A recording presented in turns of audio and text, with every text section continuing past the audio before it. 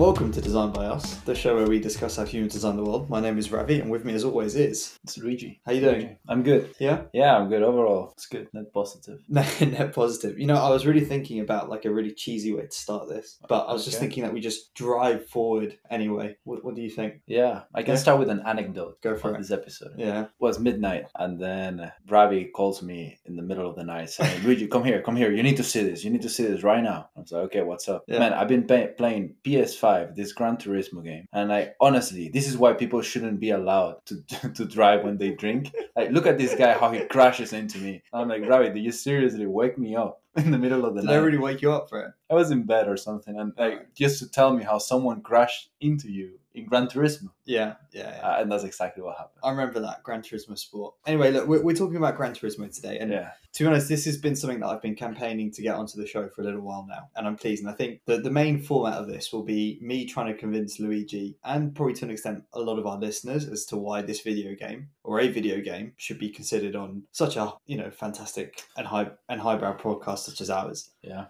Full disclosure, I know close to nothing, so I'll be questioning the game from a game design perspective. Yeah, absolutely. So I've never 100%. really played it. I have no emotional attachment to the game. Yeah. Well, look, to be honest, neither do I that much. No, hold on. You woke me up at midnight to tell me how someone crashed into. The thing is, I and particularly in the earlier episodes of the show, probably get the sense I love cars more than I love Gran Turismo. And specifically, I wouldn't say Gran Turismo is my first video game about cars that I loved, right? Okay. But about 3 or 4 years ago, when the PlayStation and the Xbox were coming out again, I made a decision. I'm going to be a Gran Turismo player going forward because it looked like that was going to be the best video game about racing in this generation. Okay. Right? So first and foremost, like in an alternate universe where Forza seemed to be a lot better than Gran Turismo, this podcast would be about Forza because ultimately it's about video games that are about racing. And it's about the and best why one did you of pick those. Gran Turismo? Because basically the previous game called...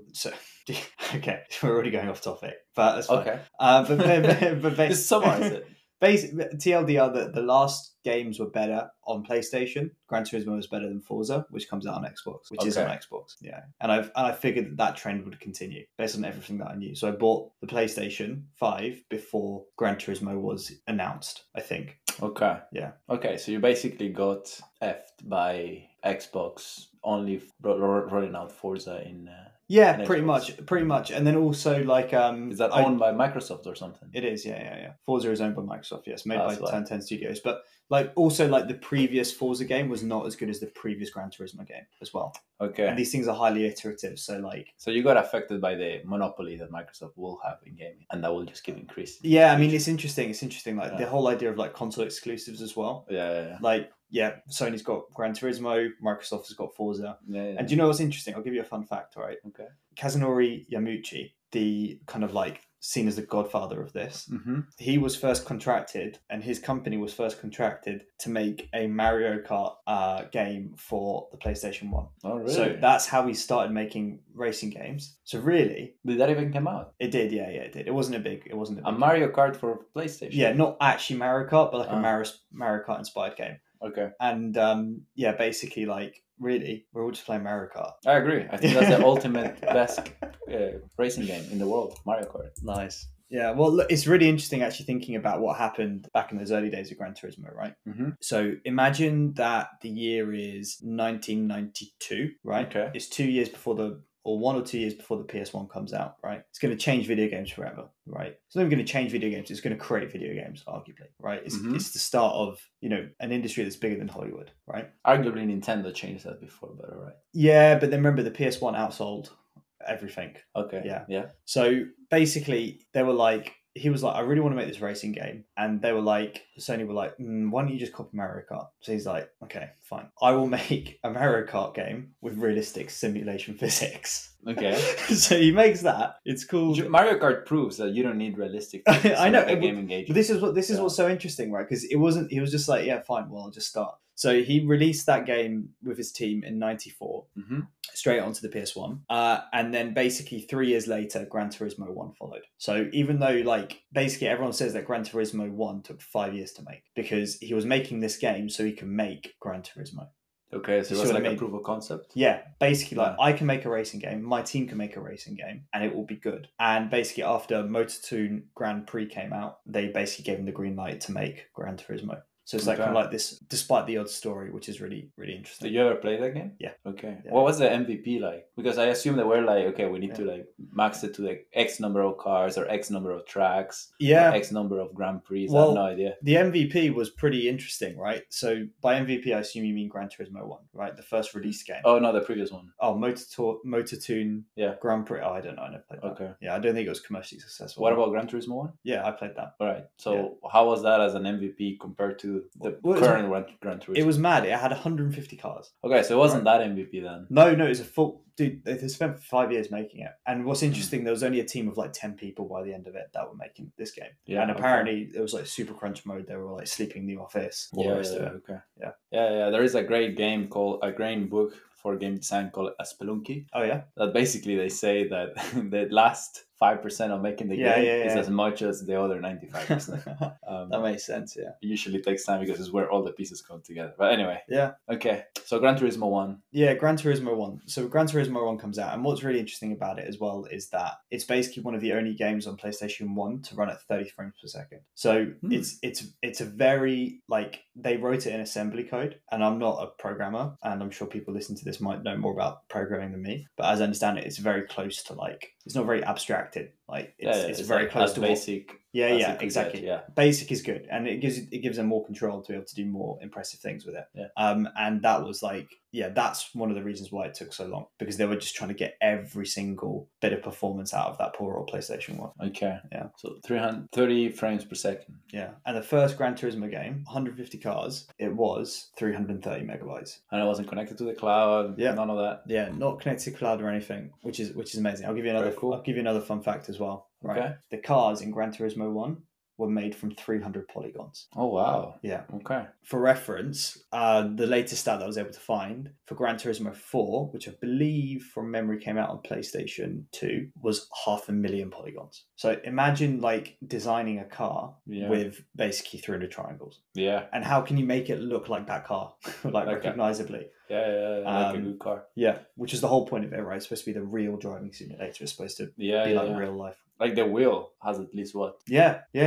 Exactly. Yeah, like the 4 wheels. So many round shapes. Yeah, it's like 25 polygons per wheel. It's not like it's already 100. It's not like you can do like a Ratchet and Clank or something where it's just like, no, this mod is just very pointy because it's trying to emulate reality. Yeah. I wonder what was the workarounds, I think, because I assume they didn't use like 25 polygons per wheel. Like they were like they figured something out. Maybe like on a wheel, like you know how you've got like a wheel is like 2 circles, right? Yeah. Like side by side. Maybe the outer wheel had more polygons than the inner side of the wheel, which you can see. I'm sure there were a few paper cuts like that. Yeah. Interesting. Okay. Yeah. Okay. And I had another question around. You said the wheels and then the frames. Mm-hmm. What was the average frame per second in PS1? Do you know? Honestly, I don't know. But 30 FPS is pretty impressive on the PS1. Yeah. 25 frames per second. Yeah. But that would depend on NTSC versus PAL. Yeah. Okay. All right. But yeah. Okay. Cool. So that was PS. What made that game that is special for you then? Well, it didn't really, because I didn't really play it that much as a kid. I think we've already had this conversation, but a bit like you, I guess. Like I was always a bit behind on the video games, like as in whatever the current console generation was, I had the previous one. Okay. So I was playing PS1 like way later than I should have been. You also were born a bit later. Yeah, what, like a year, right? Like you could play games a bit later than 1992. Well, you say 1992 was PS1 rolled out. 93, I think. Okay. Yeah. Yeah, so you had a few years. Yeah, to wait for it, but the point. But the point is that anyway. Yeah.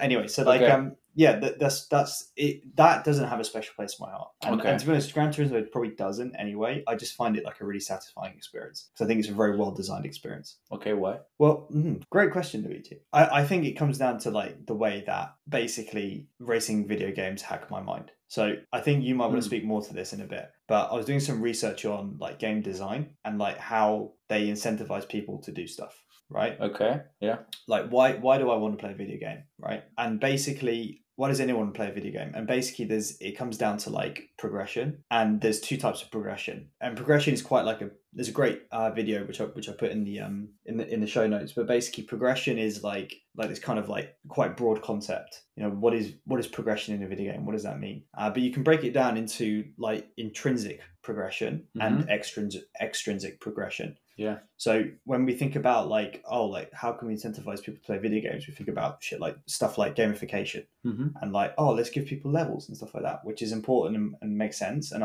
maybe later when we talk about Gran Turismo 7, the most recent iteration of Gran Turismo, we can talk about that more. But I think there's something quite fundamental about racing games that really appeals to me because they give me like an intrinsic motivation to just get better at the game. It's like people who like really like playing chess just so they can get better at chess. There's no levels in chess. There's no kind of like, it's just like the pure getting better at this skill and seeing the results. And I think seeing it in a really tangible way with like lap times going down and speeds going up and the numbers improving, like really appeals to me. So if I understand this correctly, do you have a game? You basically are starting point A and there is a hill you need to climb, and that is point B. And that hill basically is usually more like a hockey stick. And the hockey stick is basically progression, as you were saying. And in order for you to get from point A to point B at the top of the hill, you need to have a reason to get there.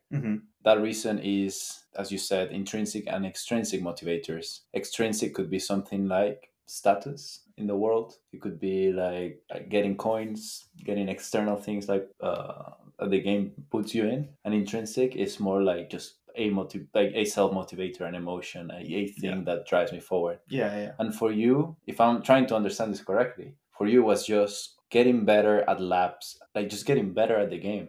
Why? Well, it's like people who play musical instruments. Like, why do they do that if they're never going to be a musical artist or whatever? Like, there's just something enjoyable about it. So you just found that meditative or something? Yeah, like I think meditative is a great word. Like, honestly, it's a great word. And honestly, like one of my favorite things to do is like put an album on, because you couldn't do this back in the day. Yeah. But now you can put an album on Apple Music on your PlayStation. Yeah. Get the volume sliders just right, and then just drive like 30 laps of the same circuit in a car. Each lap just trying to go 0.001 seconds faster, or not even that much faster. Just driving around. To be honest, what I never really got into racing games, but what I found the most engaging and interesting was not the racing itself, but it was more like how to climb that hill because you can climb that hill for multiple reasons. You can just keep playing, you can buy, you can do multiple things. But for me, what's the most interesting is like, okay, if I earn this car, do I play with this car after? Or do I there's usually like a marketplace that you can sell the car to, or you upgrade. Which part do you upgrade because you have limited resources? So that was the part I enjoyed the most. So I never really got into the racing because I needed to race to earn things. But the strategy of getting there was what I enjoyed the most. So that's interesting. So that's kind of like the leveling up, the kind of extrinsic motivation that appeals to you. Yeah. Interesting. I'd say that's the same for me. But once I got the car that I wanted, I was like, I don't need any more cars. I've got my favorite. Okay. Yeah. Okay. Interesting. Okay. So that was GT1. Well, no, that is GT. Like me talking about that. Okay. Is GT2? Is GT7. Okay. Like I didn't when I played it like back in the day, I was like 6, mate. I wasn't like sat there like, am I extrinsically or intrinsically motivated right now? Yeah, that's a very smart kid. Yeah. Okay. I'll give you another fun fact about GT1. Okay. Right? How seriously it took itself, right? And that's another thing I like about it. It's very serious. Right? It takes itself seriously. This is a real drive. If you want to play Mario Kart, go play Mario Kart, right? Man, hey. Apparently, we don't insult Mario Kart in this podcast. Apparently, I haven't been able to verify it. The first game came out with an instruction booklet that was 100 pages, and each one was if you change the camber, like each page was like, if you change the camber on your front left tire, this is what it's going to do to your driving dynamics, because it's all simulated. Yeah. And then like the best way to enter a corner is to brake late, and the apex is usually found here. However, if you're going on like a long straight, you want to take a later apex, all this kind of stuff. And that came with the game. Yeah, that's quite interesting, because I find that the best part of the game is that when there are no instructions and you have to trial and error to actually figure out how you progress in the game. Yeah. Okay, that's interesting. They made that decision. At the end of the day, it's a design decision. They say, actually, let's make this available. Do you think it was too hard then? Maybe that's why they did it. Like, it was one of the maybe the first games the user wasn't used to having that many variables to control. I think so. Yeah. I think so. Yeah. I think so. Yeah. Again, it's a category definer. Like, we live in a world where racing games are a thing. Yeah. Like, you got to imagine there was no racing games before. Yeah. There was no definition of that. What could that be? Yeah. Okay. Yeah. Anyway, end result of Gran Turismo 1, 85 million copies sold, which today is like, I think it's like the third highest selling Gran Turismo game. And Gran Turismo is huge. Yeah. So like you can just see how many people were like, 81 million. 85 million copies 85 sold. million. So I got here that apparently Sony sold 102 million units worldwide as of September 2023. Yeah. So as of September, whereas in September 22, it was 100 and... Wait, is that PS1s? Yeah, apparently. It's such a weird way to say that stat. Yeah. As of September 2023. Yeah, I mean, I guess people kept buying play. I don't know, I have no idea. But that means that 85% of the people that bought a PS1 bought Gran Turismo. Yeah.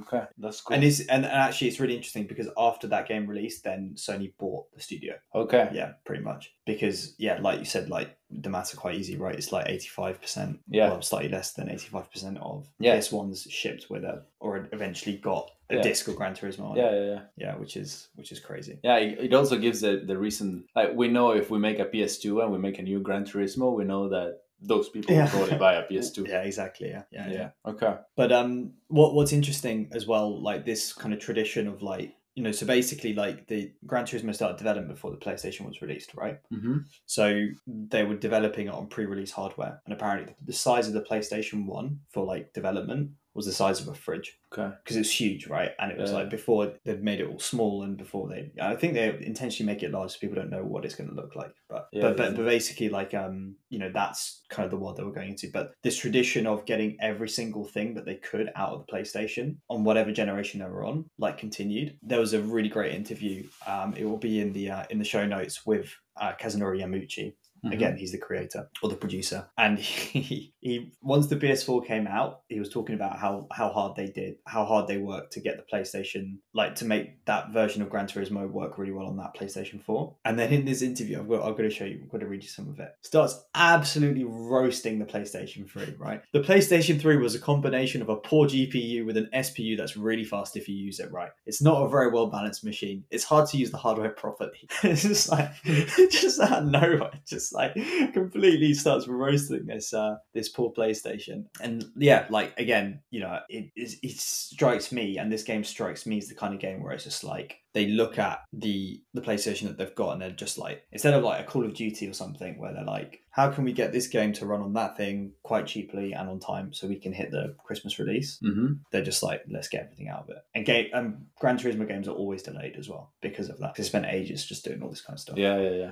Okay, that's interesting. Regarding the hardware, it reminded me Nintendo used to do the same thing, where they just have these random huge consoles. Yeah. And I think they did it as well with the first iPhone. Already, yeah. Yeah. To test they used to call it, it's a very great book called The Creative Selection by Ken Kosienda, where they describe when they were making the first iPhone. Mm-hmm. They just had this thing that I forgot how they used to call, but it was basically like a simulator of a multi-touch screen. Mm-hmm. And it was just apparently this huge apparatus that after I Googled it, and it was just literally like a black box with like a very tiny screen that people can test things on. Yeah. Because they don't want to give away what it's going to look like. I think it's that, and it's also a combination of like, we're just going to give you just what you need, and we don't care about making it fancy and like put it in a nice circuit. So if we just give you an Arduino with a software on it, then you should be able to test it. Yeah. Okay. Yeah, fair enough. Okay, cool. So that's Gran Turismo. Yeah, and that's how they kind of like get the hardware out. What I find interesting is how you need to, because all of these games, you have constraints. You have constraints. They used to have it in number of polygons. They have it now with the GPU and all the performance of the game. Now we're lucky that you can just make software updates so you can improve those things. But for things like this, like, I find really interesting how these game designers just need to keep all of these things in mind as well, and not over-engineer the game. Yeah, with all the physics and or under-engineer it, knowing that you can just throw raw computing power at it. Can you under-engineer it? Well, like if you're like like. Would you say Mario Kart is under engineered? No, but like say for example you're simulating tires, right? Lateral forces as well. So if you imagine if you take like an eraser and you put it on like a really rubbery squishy eraser, if you put it on a table or something and you push it to one side, the top will be moved and the bottom won't be. Yeah, you have some shear. Yeah, shear, exactly. Yeah, it's a great word for it. Like that also affects the way the car drives. Multiply that by 4, then think about, because you've got four tires. Yeah. Then think about the fact that you've got how like what surface is each tire on and what parts of each tire are on which part of the surface. Yeah. Not only what are they on now, what were they on when you went off track a few minutes ago and you've got sand still in them. Yeah. Like, come on, that's different. But that's overcomplicating it. That's what I mean. That's if you want to get to really close to reality. Yeah, but that's my point. Like, but then you have to make decisions. Maybe under engineering is just like, yeah, fine, we'll just throw them out today. Yeah, and an alternative world, you just put a tire wearing coefficient that just says based on the speed, your tires will wear X amount. But that's exactly my point though, is like, what if I didn't even talk about tire wear, but like what if maybe under engineer, like maybe in some ways it'd be easier to like it would just be easier to be like, we'll just like copy and paste reality. But when you make those abstractions and you saying, oh, we need a tire coefficient, is that not arguably more difficult? Do you see what I mean? Because if you're still trying to make it real, like more close to reality, but then you know that you don't have like the computing power to do that, you've got to make some difficult decisions, right? And some But my argument is that to make a good game, you don't necessarily need to make it super real. Okay, fine. Yeah, okay, I agree with that. Yeah, I agree with that. Of course, yeah. No, of course, but the point is that that's Gran Turismo's thing. That it's supposed to be kind of semi-realistic. Yeah, exactly. I mean, another example is just you can do the math outside the game and just kind of have some sort of tabulation where you say for this specific track these are the averages, and you just have a very simple function around it. You know, it's so interesting that you say that, because I think that's a wonderful segue into GT Sophie. GT Sophie. GT Sophie. Okay. Or Sophie AI. I actually don't know how they refer to it. Okay. But did you look into that at all? Slightly, but you can tell me. Go on, in a headline, go on. It's apparently some AI that watch a bunch of races and learn how to play Gran Turismo against other people, and it was made available for a set amount of months so other people can enjoy it and play together. Yeah, and it's just dropped in the game fully now. Oh, fully? Yeah. So I thought it was only for a few months. Yeah, but literally like last week they put it back in the game forever. Okay. Forever? Well, yeah, as long as until they start charging for the AI computing power. Okay. Well, this is what I mean. Like you're talking about, this is why I said it was a great segue, because the way that they did it, there's a really great article called How GT Sophie Actually Works, because a lot of the marketing material is just so hand wavy. It's just like, oh, we brought AI into And the thing is, right, AI confusingly is a term that's been used in racing games for a long time, when people are just talking about how does the computer drive, what's it like to drive against them.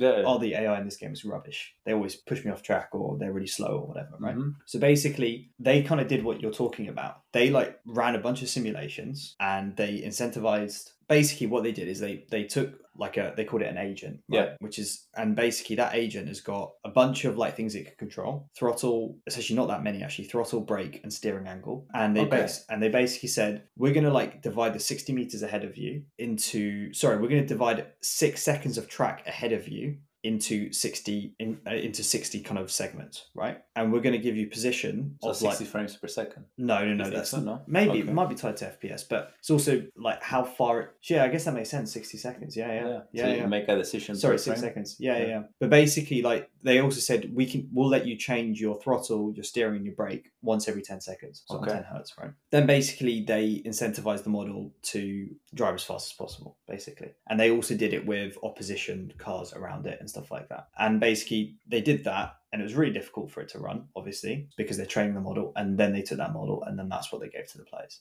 So arguably kind of like what you're talking about, they did all the hard work.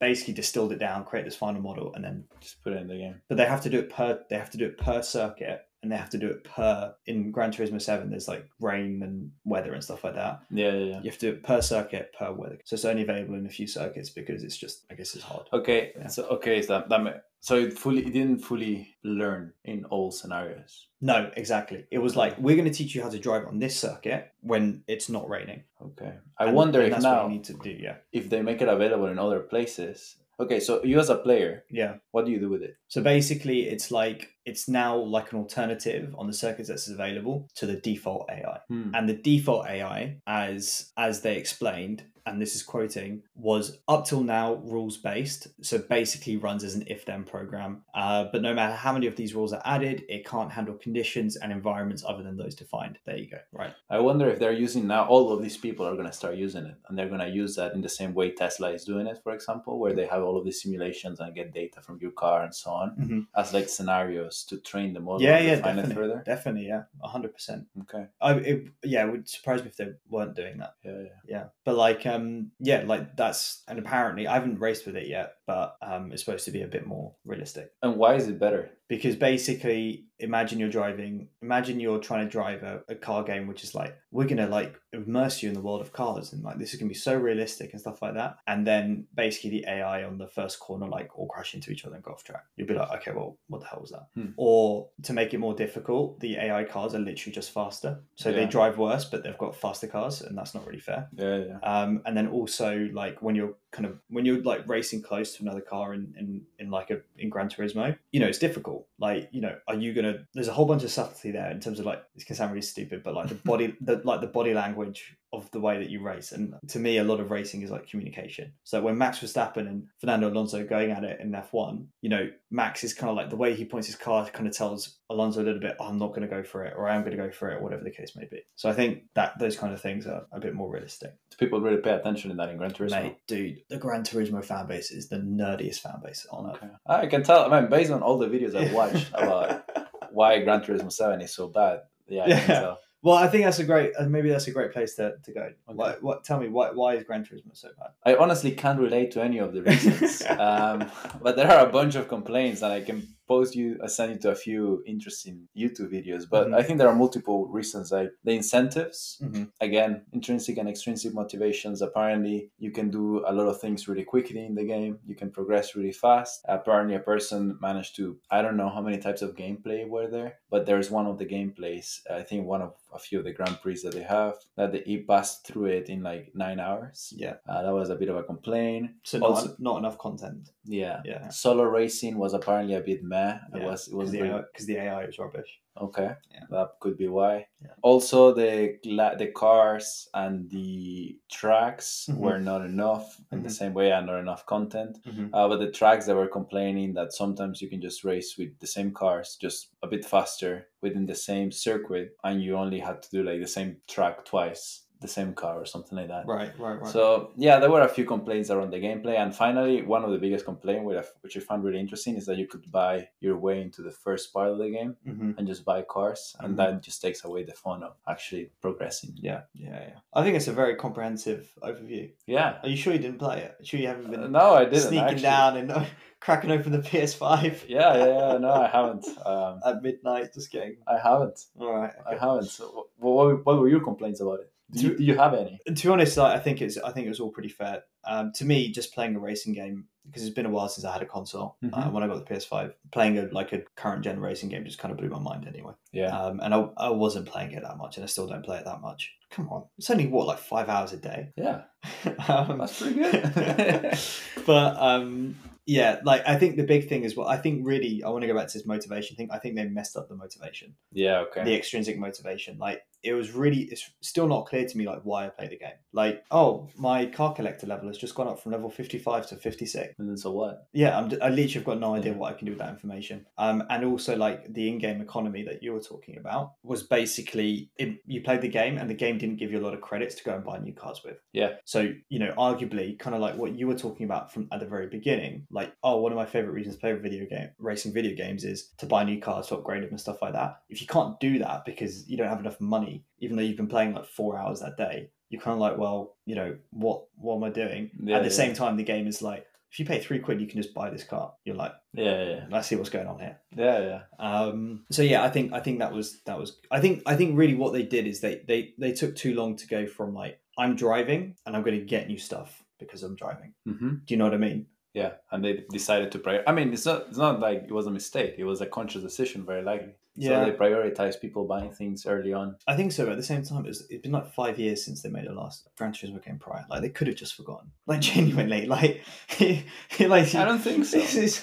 It's not like, it's not like, they're rapidly iterating the whole time or whatever the case may be. Like, they release a game every 5 years, and they do release updates quite regularly in between. But you're just like, they could have forgotten, like, genuinely, or like some spreadsheet somewhere, or like some value in like a P list or something is just like off, and they're just like, well, I don't know. I doubt it. I think these things they make conscious decisions, especially if they relate to revenue as the game grows. Yeah, fair enough. But then also, again, going back to like that kind of relationship between Sony and Polyphony, the developers. Yeah. Maybe just like a good Gran Turismo game just sells more consoles anyway. Yeah. You know what I mean? Like, often they sell the consoles to sell the games, but maybe this game sells the consoles. Yeah, but you don't know what happened in the politics. Yeah. Between those two. Yeah. And I think that's what drives these things. Maybe I don't know. Never know. I want to tell you one quick story, which is quite cool, and I forgot it earlier. Before now, I'm going to ask you about Vision GT. Okay. Right. So that's what I did some of the most research about. Excellent. Okay.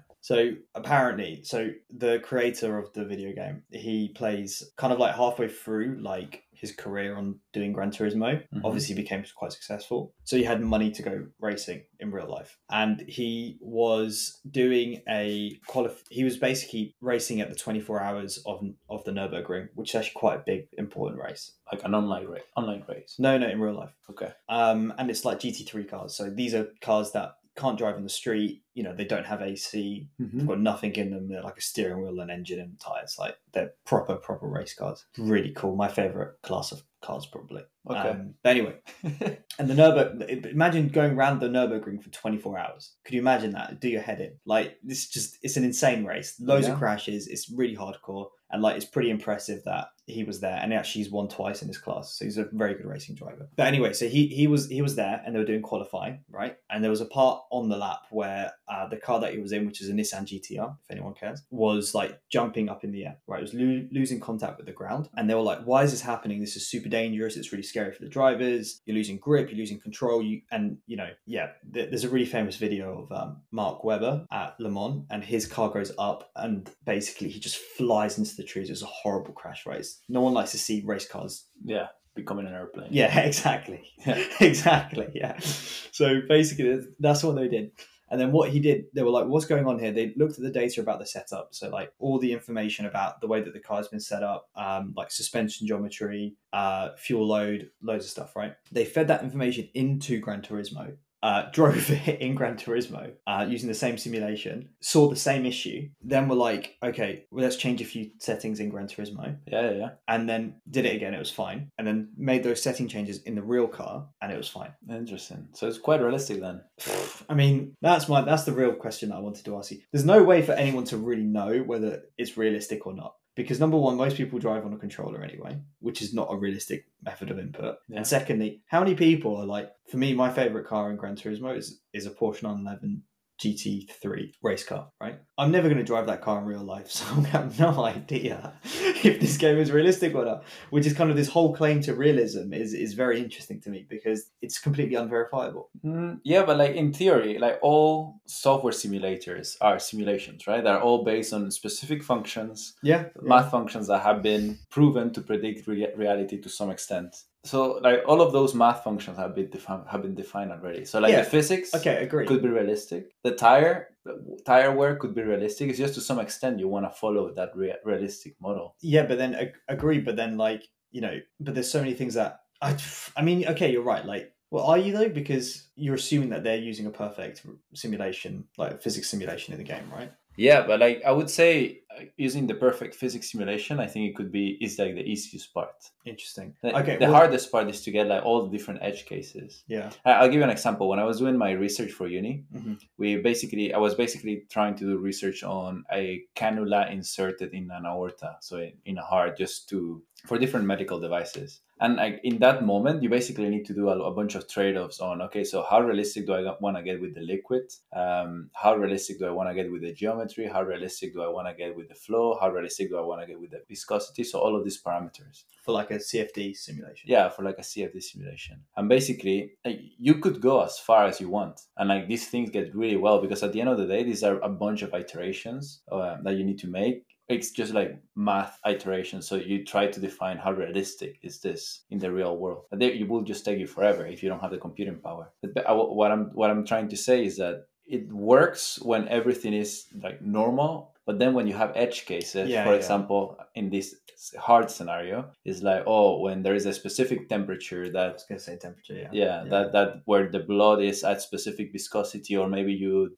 ate too much fat that day and your blood is actually super dense. Is that what happens when you? I have no idea. I'm making things up, but I don't know. You know what I mean, right? Like, or maybe you got a clog that just created that formed like a few weeks before, and you're actually not putting that, and you're not getting enough blood flow. There are so many edge cases. Or like maybe you're like lying down or standing up. Sure, that could be. Maybe that changes something in your body for whatever reason. And the same applies when simulating things in cars, right? So maybe there is a specific engine temperature. That you might have not accounted for.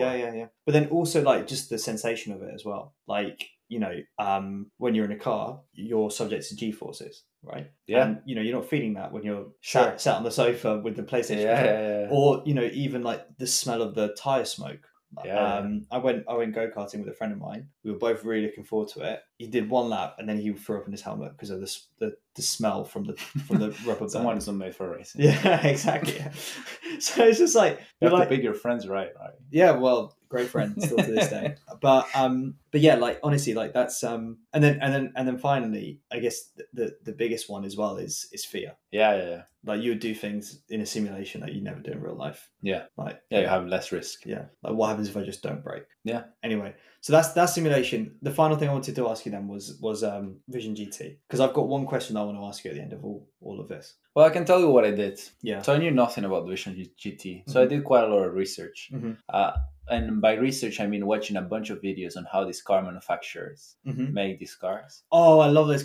Those videos are so funny, aren't they? Yeah. Because they're like, you know, it's like the same script. Yeah. For all of them. Yeah. They're like, this is to inspire future racers. We're pushing the boundaries. Yeah, pushing the boundaries. This is the combination of getting the right balance between one or the other. Honestly, stuff like that is why people don't like designers. Well, I have a few thoughts. I'll tell you. But another thing that they all had in common is that we just want to basically inspire the next generation of racers, but also say where the future of company X is going. Yeah. So Jaguar did it, Nissan did it, Ferrari did it. And if I summarize everything and I have to say which one I like the most, I think they're all somewhat interesting, but Ferrari just takes it to another level. I have to say, there is something in Ferraris. Dude. I think it's language, like how romantic they are when they explain specific concepts. Yeah, fair enough. They're just like, wow, I wish people spoke like that about the work I do. Anyway, I still don't understand why they do this. Like, what is the whole point of doing this? Just to play with the car? I do understand that it's very interesting as I don't know if there is some sort of partnership between, I don't know, PS5 there is Sony. Yes. Okay. Yeah. I do think it's a great way to just develop concepts for free or very cheap if Sony pays for part of it. Which I don't know if that's the case. Oh, okay, fair enough. Yeah. But that was my theory. I think you've completely hit the nail on the head, like in terms of what it is and everything else like that. Like, okay, so tell me. Well, I completely agree with you. Like, basically, what it is, like, they partner with these car brands, and they basically, like you said, like Polyphony, the developers of Gran Turismo, will partner with these car brands and say, "Hey, design us a concept car, we'll put it in the game." Yeah. Right? It's like marketing for both sides, and you know, like you said, they can say where they're going to go and all the rest of it. What I find really, I honestly, I will never drive one of these cars in Gran Turismo unless I have to for like some specific. Unless you have to. Wow, poor. Do you know what I mean? Like, okay. So you have never driven the Ferrari? No, I haven't. It doesn't appeal to me. Number one, it's $1 million credits, and I can't afford it. And number two, that's the reason why. and number two, well, I've got the Porsche one. How much was the Porsche one? $1 million credits. I think they're all $1 million. But it's really interesting because, like, you know, I was thinking, oh god, this is so abstract. You know, I love cars because they're real. They're like sculptures you can see in real life, right? Yeah. But actually, you know, if we move towards VR and things like that, like as a percentage of cars that you see, right? There might be a world in which, like, I don't know, 20 years time, people see more virtual cars than they see real cars. Yeah. Do you know what I mean? And therefore that, like, if you're a car designer and you want your work to be out there in the world, are you not just like going to be like, hey, I'd rather design virtual cars than real cars? And the same question for designing anything. Like, I wonder how much time is spent, not time, but let's say human exertion or human effort is spent designing things in the real world versus the virtual world now. I'd love to see that split out on a pie chart, and I'd love to see that pie chart change over time. Yeah, that could be quite interesting. What do you mean by, do you mean virtual world? You mean like social media? Anything digital. Anything digital. I would say more things are made for the virtual world. More human time is exerted on the virtual world. Yeah. I mean, you see it today, right? Like, how much time did you spend in front of a computer? Yeah, instead of writing a piece of paper. Yeah, I mean, agree. But then, like, think about all the 20 million signs that I walked past, all the cars that I walked past, the street that I was on, the graffiti, you know, the built environment that I spent. But where was your attention during that time? No, but not listening to a podcast. No, but not of the fair point. But then, my point is that it's not about like where is human attention spent kind of consuming, but where is human attention spent designing. Do you see what I mean? Okay, like what's the outcome? Is it a digital thing or a... Well, like, where are the inputs? People creating things right now, are more people creating things for the real world or the virtual world? And then in the future, will that change? Yeah, but they definitely use a digital tool for the input, but the output does that become a... I guess my point is, like, people who make things make a lot of things for the physical world now. Like, just looking around this room, there's books, there's furniture, there's flooring, you know, there's everything, right? Yeah. But my question is that in the future, the amount of human time as a proportion of all time spent on designing physical things will decrease versus virtual things. I don't know. I think it will plateau. I think right now we need the data for that, but we're probably plateauing. Yeah. Like, actually, what do you need physically? Actually, you need maybe a few transportation methods. You need food. No. You need water. No. You need a house or a shelter. Don't need any of that. You just need a pair of VR goggles. No, you need a few of that. Like, they could be as scrappy as you can. Once you put your headset on, then maybe that's where the world starts. Like, that's like the ultimate there we go. edge case, right? But what I was thinking with this designing from the industry, what's the name again? The Vision GT. Yeah. I was wondering if as these simulators get more and more realistic, is it do they get access on how specific features in the car perform, and they can use that data to then implement it into future designs of the car? Yeah, good question. I mean, right now, from what I understand from reading, I read the Porsche one. They were like basically they just design it and then they send it off to Polyphony, who then do the sound, the motion, everything else like that, to turn it from like basically a drawing into like a 3D asset, like a car.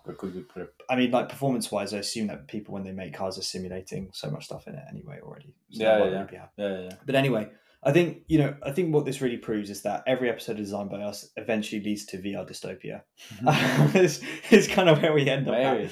And on that wonderful note, would you like to close us out? Yeah. So if you enjoyed the podcast, please share with a friend. And if you didn't, also do share with a friend. And we are trying to keep this podcast ads-free for as long as possible, as long as we can. So if you would like to support us, there is a link in the show notes where you will find all the things that we talk about this episode. And you will find also a link to bios.design. And there you will find Ravis and I social, where you can follow us, and the Patreon as well, where you can support us and join the Design Bios community. Join the community, it's awesome. Yeah. Thank you. See you in a bit.